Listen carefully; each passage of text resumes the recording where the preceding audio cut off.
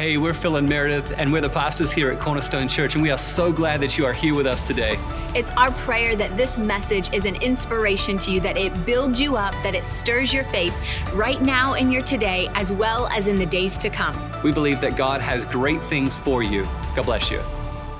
So we are in the middle of our series on I Need a New Metric. This is a series that Meredith has preached the last two messages of I Need a New Metric. What we're talking about is that the metric that we used to use to measure things no longer makes sense. How many people know that the goals that you set last year are probably not relevant anymore this year, right? That the things that we used to look to for success are no longer relevant, and that's why we need a new metric. We need to redefine what it means to look at success. What does success look like this year, today for us? And so when I think about success, and when I think about what Jesus means success looks like, now I look at the scripture of Matthew chapter 5 when he talks about the Beatitudes. The Beatitudes is a section in the Sermon on the Mount that many of us will know well. And Beatitudes is really just a fancy way of saying blessed. And so we read this in Matthew chapter 5 when we look at the Beatitudes. But I don't want to jump into it just yet, because when we look at the Beatitudes, this is something that we would really be familiar with. Many of us that have grown up in church, many of us who have read through the Bible, you are probably familiar with the Beatitudes. You've heard it talked about really often, probably too often, where you think it's no longer significant, and we don't realize the significance of this scripture. This is counterintuitive to what the world teaches in the Beatitudes. We read this in Matthew chapter 5. It's some of the most painful scripture, I believe, in the Bible. And it says this in Matthew 5, chapter 1.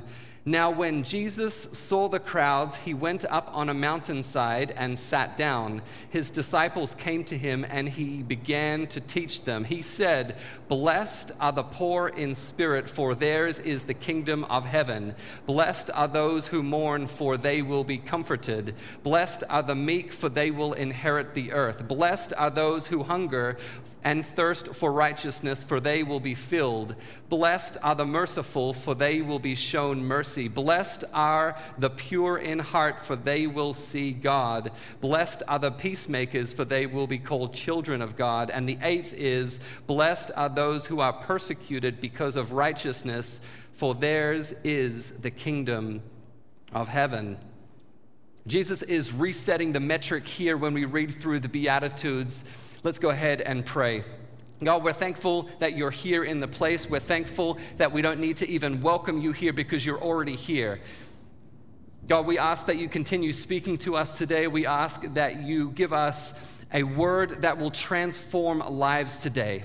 I am so in love with you, Jesus, and I ask that you flow through me. Let your Holy Spirit flow through me today, that this word would be received in good soil and that it would bear good fruit.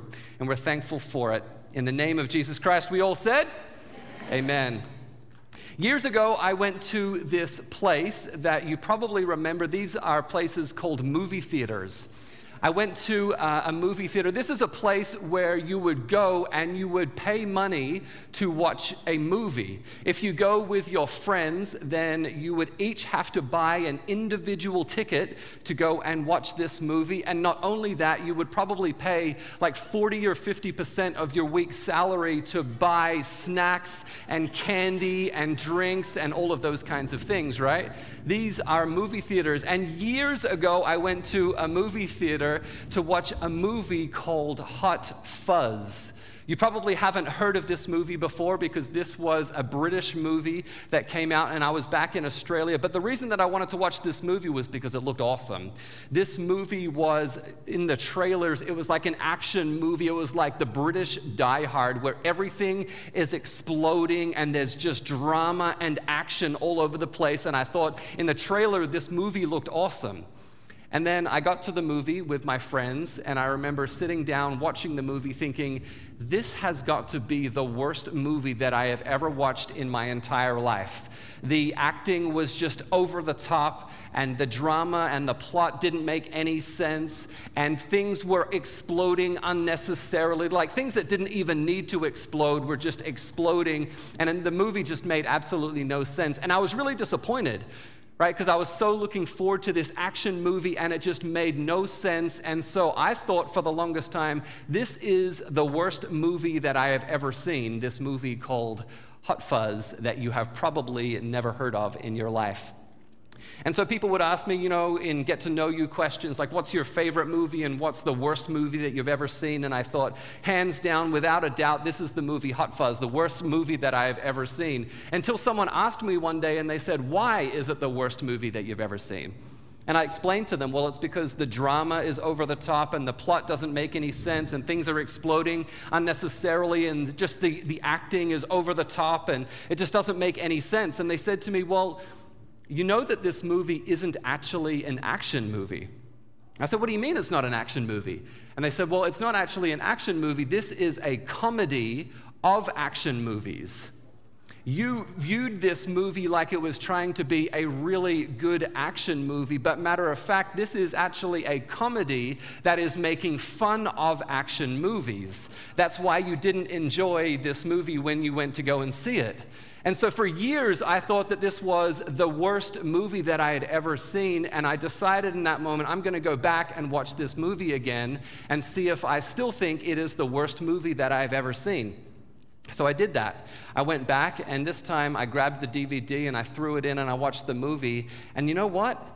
After watching it with the correct intention, the correct expectation, I no longer thought that this was the worst movie that I had ever seen. When I expected this movie to be a comedy, it was actually kind of funny. When I wasn't expecting this movie to just be the English Die Hard, it was actually kind of enjoyable and no longer the worst movie that I had ever seen. Expectations are important. The way that you expect something is often the result that you get out of that thing. But so often in life, we are disappointed because of the expectations that we place on ourselves. Like, how often do we go to the gym and we see the biggest guy and look at the fact that he is benching 2 or 3 times what we can bench, and we get disappointed. We get discontent with the fact that I can't live up to that idea of success. Or you stand on the scale every day and the numbers aren't what they're meant to be, and we get disappointed and discontent with the fact that we can't measure up to this idea of success. Or you don't have the amount of followers on Instagram that you think that you should have. You don't have the amount of money in your bank account that you think that you should have. And so we feel discontent and disappointed because we're not measuring up to what the world says that we should have in terms of success.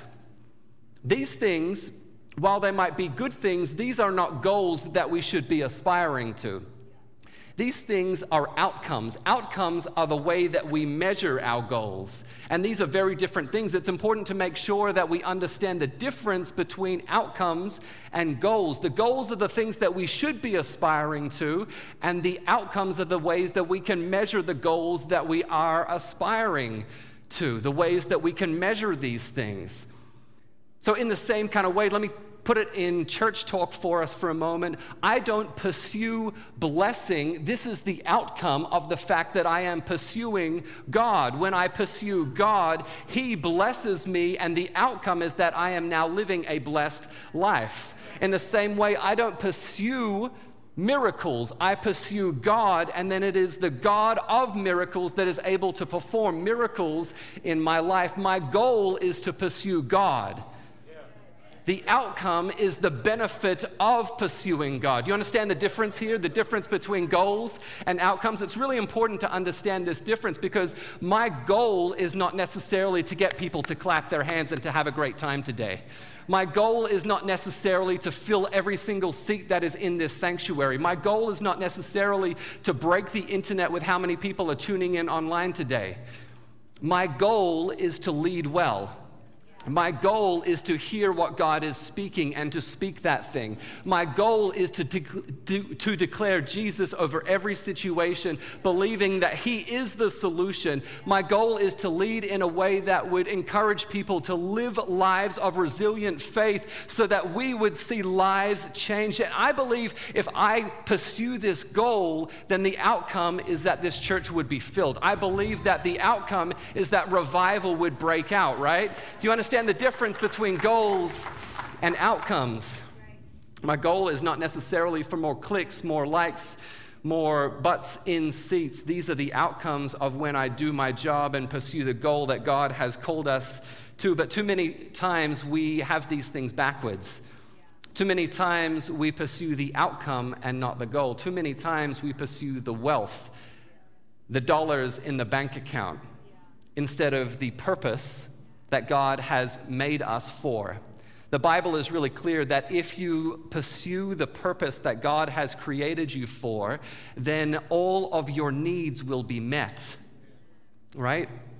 We've got to understand the difference between goals and outcomes. Even relationally, like if you think about your spouse, so often when we think about our spouses, we think of ways that we can make them a better person, which is code for, I want to make them more like me, right? And so when you think about your spouse and the goal that you might have is to make them a better person, or if you're not married and you're wanting to be married, we think about how we can find the best person for us. These are not the goals that we should have. Scripture is really clear, and it emphasizes more about being the right person than finding the right person. And if I spend my time focusing on how I can be the right person, then I will find the right person. If I spend my time thinking and focusing on how I can be the right person, then my spouse will become the right person, because I have put my attention and my focus on the goal and let God take care of the outcome. So often in life, though, we let our external situation, our external circumstances define what we feel in terms of success. So often we look at an election that takes place and we let it define if we feel successful or not. Right? So often we look at the external situation, the environment that we're in, and we let it tell us about if you are being successful or not. You might look at the news, you might look at TV. It takes about 10 seconds to turn on the TV and to realize that the world is regularly trying to tell us what success looks like. Do you have the best checking account? Do you have the best credit card? Do you have the best whatever, the fastest car, the biggest house, the best insurance policy, whatever it is? The world is regularly trying to tell you what success looks like. But maybe you've already internalized what success looks like. Maybe you set goals at the beginning of the year and you thought, if I can achieve this list of things, then I will be a successful person. Meredith and I do that at the end of every single year. We sit down together and we set goals for what we want the next year to look like. So we sit down together and we break our lives down into relational goals and financial goals and career goals, all of these different things. And then once a quarter we get together and we talk about what these goals are, and we typically do it on our date night. Meredith and I were married on the 30th of March, and so on the 30th of every single month we get together and we have date night. And date night for us is not always going out to restaurants and enjoying a good time together. Sometimes date night is just going to a library and sitting quietly away from the noise of our 3 little boys at home. Not really, we don't do that. At least we don't do that often, right? And so we go to restaurants and we talk about things significantly in life. We talk about the goals that we have once a quarter. We check in to make sure that we are on track. And the last time that we did this, just a few weeks ago when we were out on date night, we realized how many of our goals are no longer relevant this year. Not even in terms of like, I'm just a little bit behind on the goal that I set for myself, but how many of my goals are completely irrelevant that I set at the beginning of the year to now? And this is because I need a new metric. Right? We need a new metric. Can you tell your neighbor, I need a new metric? I need a new metric. When it comes to setting goals, there are two questions that we need to ask ourselves when it comes to defining what success looks like. Two questions that we need to ask ourselves. The first question is, what is it that you are measuring? Where are you trying to win? What are you measuring? And where are you trying to win? That's the first question, which I now realize is actually two questions. But what are you measuring and where do you want to win? Are you trying to measure your happiness? Are you trying to measure your relationships, your family, your finances? What is it that you are trying to measure? And the second question is, how do you measure success in that area? The first question, what are you measuring? The second question is, how do you measure success? Because if you don't define success, if you don't define a vision for yourself, you never know that you're actually going to get there, and you never know if you have achieved what the goal is, or you never know if you have fallen short and failed of that thing. What I have learned this year, more than other years though, is that heaven's metrics are not the same as the earth's metrics. Can anyone agree with me there? Heaven's metrics are not the same as the earth's metrics. We all measure things, whether we agree to the fact that we do it or not, whether you tell people about the fact that you do it or not. We all measure things, and we've been doing it as societies for thousands and thousands of years. And it's not all bad. It's not necessarily that God says that we shouldn't compare things. We just shouldn't compare apples to bananas, right? We should compare apples to apples. And so can you, Andrew, help me out with the first thing right here? Yep, right here. We all measure things, right? This is a representation of the way that the earth measures things, okay? The earth measures things in terms of size and volume and quantity. This is the way that the earth measures things. There's a story in the Old Testament where Israel, before it had a king, it was looking for a king. And they said, we want a king that can represent us well, just like the other nations have. And so Samuel was appointed the task to go and find a king for the people of Israel. And Samuel goes to Jesse and he says, hey, show me all your sons, because one of your sons is going to be the king of Israel. And so Jesse brings out all his sons, and Samuel says, it's not him, it's not him, it's not him, it's not him, it's not him. Do you have any other sons that I can pull from to make the king of Israel? And Jesse says, you know what? I actually have one more son that I didn't pull out and bring to you.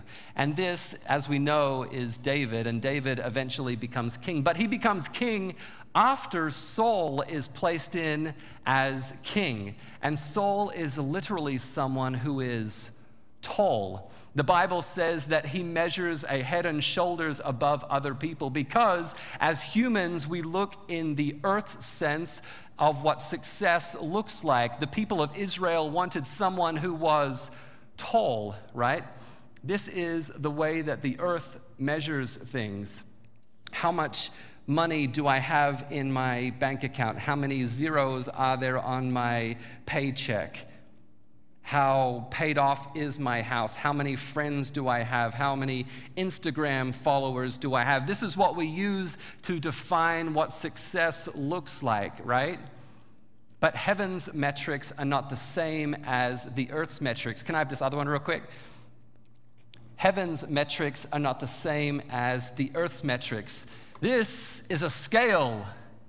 And I stand on our scale each morning, and I'm not going to tell you what the number is right here. This is the earth's metrics. We measure things like height and volume and quantity. God doesn't measure height. God measures heart. God measures the weight of something. God doesn't look at this metric of how you measure up. God looks at this metric right here, the weight of something. How much impact do you have in your society? How much influence do you have in your community? Is your community, your neighborhood, a better place because you are there? Is your place of employment better off because you are there? Is this community better off because our church is here? These are the kinds of things that God is measuring, the weight of something, not the size of something. We had this conversation in our life group just this last week when we were talking about how we measure things as guys, and the conversation just organically moved into this area where someone shared that they used to look on this scale for success. They said, I used to take all kinds of crazy overtime. I took all kinds of extra hours so that I could make a ton of money, so that I could provide for my family, and that we could do well financially. But I don't view success in this metric anymore. Because now I view success in this metric right here. I view success in the fact that I know what my daughter's favorite color is. I know what my son's favorite sporting player is. These are the ways that God views success, the weight of something, not necessarily the size of something, right? We've got to understand that heaven's metrics are not the same as the earth's metrics. And this has been a particularly tough year for a lot of people. That's why we're talking about redefining what success looks like. That's why we're talking about resetting the metric of success that we use. And this summer has been a particularly tough time for Meredith and I. It's been a tough time for our church in general, but it's been a tough time for Meredith and I don't have the time to get into all the different details of why that is the case, but this has become a season for us of breaking. And what I've realized in this time is that I used to view success by my ability to avoid breaking. I used to view success by my ability to not be broken, my ability to avoid difficult situations in life. I used to think that I was successful if I could avoid every difficult moment and every difficult season in life.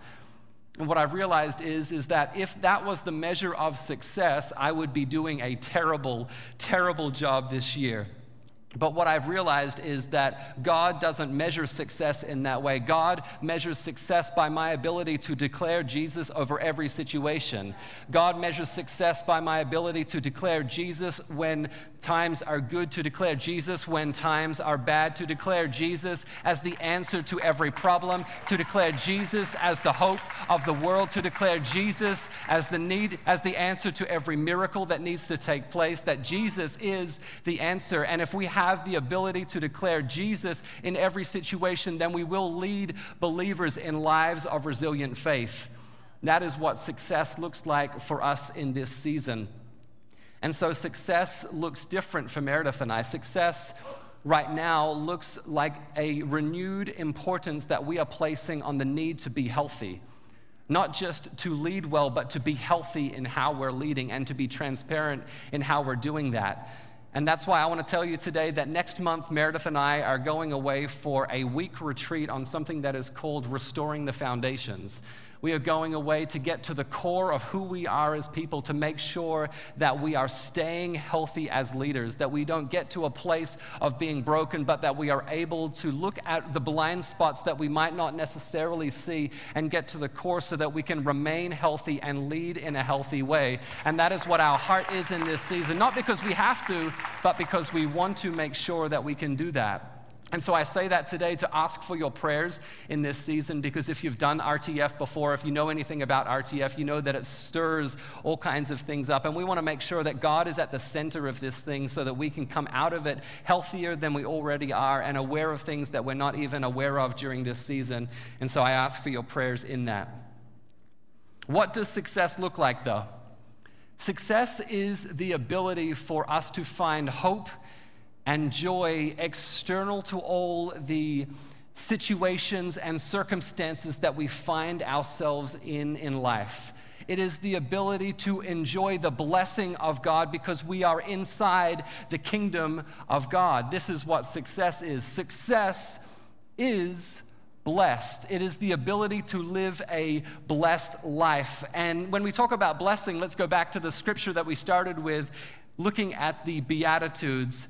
We're going to look at Matthew chapter 5 again and look at all these 8 different blessings that God says that we can have for ourselves. These are the 8 Beatitudes. And as we're going through them again, this is what I want you to do.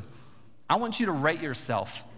Give yourself a grade of like between 1 and 10, or give yourself an A, a B, a C, a D, an F on how you are doing on the scale of these different Beatitudes as we go through them. But just keep in mind that you don't get to pick and choose which one you want for yourself. These are a take all or leave all. You've got to take all of these if we're going after them. And so let's look at these Beatitudes. The first one is, blessed are the poor in spirit, for theirs is the kingdom of God. The poor in spirit means to be humble. And humility is the realization that every good thing that you have, every talent that you have, every ability that you have, every good thing comes from God. And so being poor in spirit is the recognition that God has put every good thing on the inside of you, which leads you to a place of humility, which leads you to the ability to enter into the kingdom of God and to receive salvation. That's the first one. Are you poor in spirit? The second one is, blessed are those who mourn, for they will be comforted.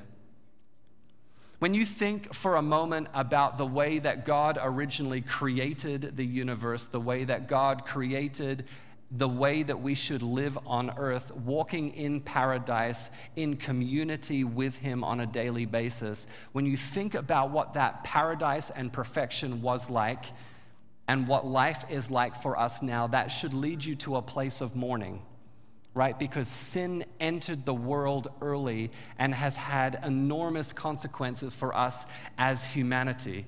And the mourning that we realize is the fact that there is a difference from what God's original plan was, which was for us to be in perfection with Him, and how we live our lives now.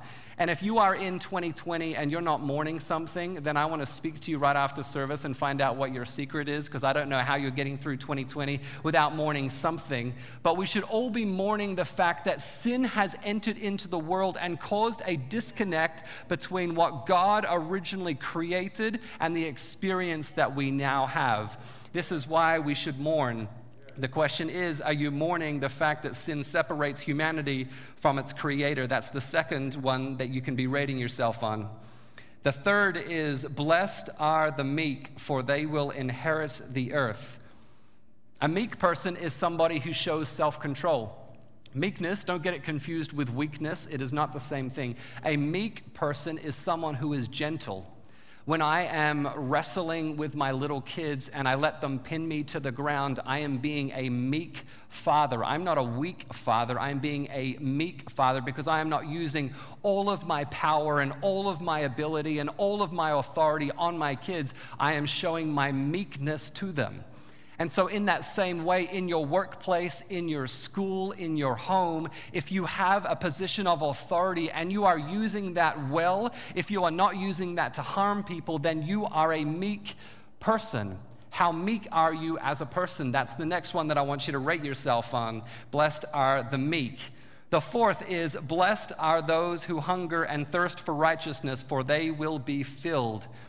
Righteousness here is the quality of being morally correct and justifiable. It can be understood about being rightness, being in rightness with God, being upright, being in good standing with God. And the Pharisees at the time often believed that they could earn their way there. They were more focused on their own righteousness than on the righteousness of Christ. And so Jesus here is specifically speaking to that, saying, you cannot achieve what you need without me. What kind of righteousness are you pursuing? That's the next question. Question number 5, blessed are the merciful, for they will be shown mercy. How merciful are you as a person? Mercy is us showing love to those who suffer distress, to a family member, to someone in your community, to someone who lives on your street, to a neighbor, to someone who you work with. What kind of mercy are you showing to that person? When we talk about mercy, we're talking about clothing people that need it. We're talking about feeding people that need it. We're talking about being in community with those people that need it. We're talking about forgiving those people that need it. In the same measure that Jesus has forgiven us, we too should be forgiving other people. How merciful are you as a person? Number 6, blessed are the pure in heart, for they will see God. The Pharisees often preached and had this ritual that if they cleaned their body, if they cleansed their body, then they would see God. And so Jesus here is speaking to the fact that it's not about what's on the outside, it's about what's on the inside, being pure in heart, being someone who doesn't have ulterior motives, being someone who says that you're going to do something and then doing that thing. That is someone who is pure in heart, not having some kind of disguise in the way that you're doing something, but having correct intentions when you commit to doing something. Number 7, blessed are the peacemakers, for they will be called children of God. Jesus gives us the fruits of the Spirit, and one of these is peace. Being a peacemaker is the ability to not just be in peace with people, in peaceful relationships with people, but being in peaceful community with God as well. And so if you are not, we have the ability to pray for this. God says that if you pray for this specifically, that He will provide peace for you. And so if you need peace in your life, all you've got to do is ask God for it. God, make me a peacemaker. God, increase my ability to be peaceful in my community. Increase my ability to be peaceful in my workplace, in my household. If my spouse and I are arguing all the time, let me be a peacemaker in my household. You have the ability to increase the peace in the area and the circumstances that you're in. Paul says to the Romans, if it is possible, as much as depends on you, live peaceably with all men. If your enemy is hungry, feed him. If he is thirsty, give him something to drink. For in so doing, you will heap coals of fire on his head. Do not be overcome by evil, but overcome evil with good. The question for number 7 is, how peaceful are you? How peaceful is your home? How peaceful is your environment? How peaceful are you as an individual? And number 8, hopefully you are scoring pretty well when you're going down this list. Number 8 is, blessed are those who are persecuted because of righteousness, for theirs is the kingdom of heaven. Blessed are those who are persecuted because of righteousness, for theirs is the kingdom of heaven. This does not just say blessed are the persecuted. It's blessed are the persecuted because of righteousness. If you have done the wrong thing, then there are consequences for that. There is persecution for that. But if you are persecuted because of righteousness, then there is blessing in that. Right? And so we know that when you act the way that Jesus wants us to act, then we will be persecuted. Scripture is clear about that, right? Because the world doesn't know what to do when you love unconditionally. The world doesn't know what to do when you are always acting in peace. The world doesn't know what to do when you turn the other cheek. And it frustrates people, and you will be persecuted because of it. So blessed are those who are persecuted because of righteousness. When you act the way that Jesus will act, you will probably be treated the way that Jesus was treated. He was rejected by society, right? He was not proclaimed by all people as the Son of God. He was crucified because of the way that he acted. Those are the 8 Beatitudes. How'd you do? 10 out of 10 for every single one of those? You score 80, you got a whole bunch of A's when you looked at your scores right there. When we look at the Beatitudes, we often understand the Beatitudes to be a response to the Old Testament 10 Commandments. You know, the 10 Commandments that say, thou shalt not do this, you shouldn't do this, you should avoid this, don't do this, do not covet this, all of these kinds of things, right? We've got the 10 Commandments in the Old Testament, and then Jesus says in the New Testament, he says, this is the way that I want you to live. These are the things that I want you to be pursuing. In many ways, the 8 Beatitudes is the response to the 10 Commandments of the Old Testament. And so as we continue reading in Matthew chapter 5, the standards get reset, or at least it seems like they keep getting reset. It seems like Jesus is lifting the bar and the standards, resetting the metric of what it means that we need to be in right relationship with him.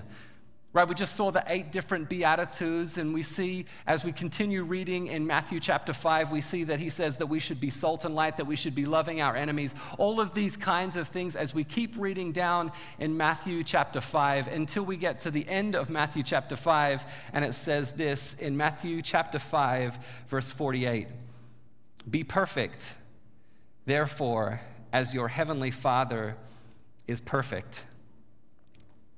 Be perfect as your heavenly Father is perfect.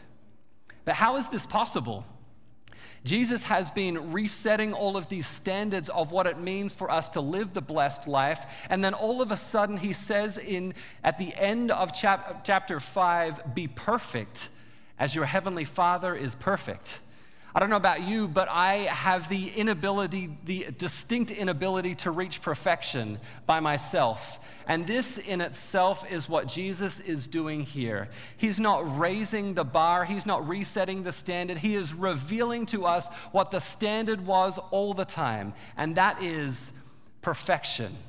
What he is showing us is the fact that we cannot reach righteousness. We cannot reach the standards that God has for us simply by ourselves. You cannot do it in your own accomplishments. You cannot focus on the 8 Beatitudes or the 10 Old Testament commandments. You can't focus on all of these things and keep trying to increase the grades that you are giving yourself, because you cannot succeed in this by yourself. You will never reach perfection without what God has done for you. It is because he was broken for you on the cross that you are able to be in right relationship with him. You cannot achieve it. You cannot earn your way there. You cannot measure up. You will never reach the standard that God sets for you. Jesus, as he is talking through Matthew chapter 5, says, "You have heard it said," and then he refers to something in the Old Testament, and then he says, "But I tell you this." You have heard it said this, but I tell you this. As he is talking about but I tell you, he is not resetting the standard. He is not lifting the measure of what you should be achieving. He is showing us the standard that has always existed. And what he's showing us is that you cannot reach it by yourself, that you cannot measure up, that you don't have the ability to be in right relationship with him without accepting what God has done for us on the cross. And so if you haven't ever realized that, if you haven't ever accepted the fact that you will never be in right relationship with God by yourself, then I want to encourage you to think about that today. I'd love to pray with you right after service right down here and recognize the fact that you will never earn your way into heaven. You will never earn your way into right relationship with Christ. And Jesus, when we look at success, we often look at the life that Jesus lived, right? We often look at the way that Jesus lived and we think that was a successful life. But even at the time when Jesus got arrested, there were people that looked at him and thought, this is not successful. He is not living up to the measure of what I thought that the creator of the universe would be able to measure up to. When Jesus was arrested, Simon Peter tried to defend him, tried to remove the guards from arresting Jesus because he didn't believe that a successful person should be arrested. And even when Jesus was put onto the cross, some people said to him, if you are the Son of God, then throw yourself down off the cross, because the creator of the universe, the Almighty, the powerful one, cannot be put on a cross, cannot be condemned, cannot die. But if you are the creator of the universe, then get yourself off the cross. Jesus needed to go through this moment of breaking, because on the other side of breaking, there was the blessing. If Jesus wasn't ever broken, then we could never live the blessed life. If Jesus didn't encounter this breaking of himself on the cross, then we would not have the ability to stand here today worshiping him as the risen Savior. And too often in life, we look at ourselves thinking we are in a position, a season of breaking, and therefore we are not successful. But what we've got to realize is the fact that in that breaking, God is blessing. In that breaking, what we realize is that God is still moving. And it's the fact that Jesus was broken that allowed us to encounter the blessing of being here together today. I'm just about finished. If I can get someone to come join me on the keys here. I have a word that I want to share for someone today. I don't know who this is for, but as I was putting together this message, I started thinking and started hearing about what God was saying. And what I heard him say was distinctly this, that you might have heard things said about your life that are not true in the past. And in that same kind of way, when Jesus was saying, you have heard it said, but I now tell you this, you might have heard it said over your life that you don't measure up. You might have heard it said over your life that you are not good enough. You might have heard it said that you are broken beyond repair. You might have heard it said over you that you are never going to achieve anything great. I just wanted to speak over you today that God has made you able. I want to speak over you today that God has given you, He has equipped you with everything that you need to live a successful life. That success is blessed because God was broken specifically for you, and God is able to turn every situation around. And while this year might have been a difficult year for you, while you might have been experiencing breaking at different times, I want to encourage you to be thinking about the fact that just because there are moments of breaking does not mean that you are not living a successful life. If anything, the evidence of the breaking is because God can trust you with the breaking, and I believe that on the other side of the breaking comes the blessing. Amen? And so I can't promise that at the stroke of midnight on 2021, as we enter a brand new year, that everything that the enemy has taken from you would be turned around from this season. I can't promise that. I'm not going to prophesy that over you. But what I can promise you is this, that God is present with you in the breaking. God's evidence is present right there. His presence is right there with you. And so I want to encourage you to not abandon your post. Keep leaning in. Even if you are in a season of breaking, I believe that God still has something great for you. God still has something great for you in this season. Don't rush past it. Don't try and get into the next season, because God still has something great for you in this season. Amen, church? Amen. Let's pray. God, we're thankful for this word. We're thankful that we find our success in you. We're thankful that you have caused us to live a blessed life. We're thankful that you are present with us in the moments of the valleys. We're thankful that you're present with us in the moments of the mountains. We're thankful that you are broken for us. We're thankful that because you are broken, we can be blessed. And we're thankful for these lessons that we have just learned about the Beatitudes, of what it means to live a blessed life. And God, we know that we will never measure up. We know that we cannot reach the standard that you have set for us. And God, while we want to continually pursue being better people, being made more in the likeness that you have made us, God, we know that we can never reach the standard that you have made for us. And so we're thankful that you did what only you could do, which was to step down from heaven and to enter into your creation, to be broken for us on the cross. And today we recognize and we accept what that sacrifice was, accepting your work of cleaning the sin from our bodies so that we could be in right relationship with you. Thank you, God, for showing us the standard. Thank you, God, for resetting the metric of what success looks like in our own life. Thank you, God, that you're here.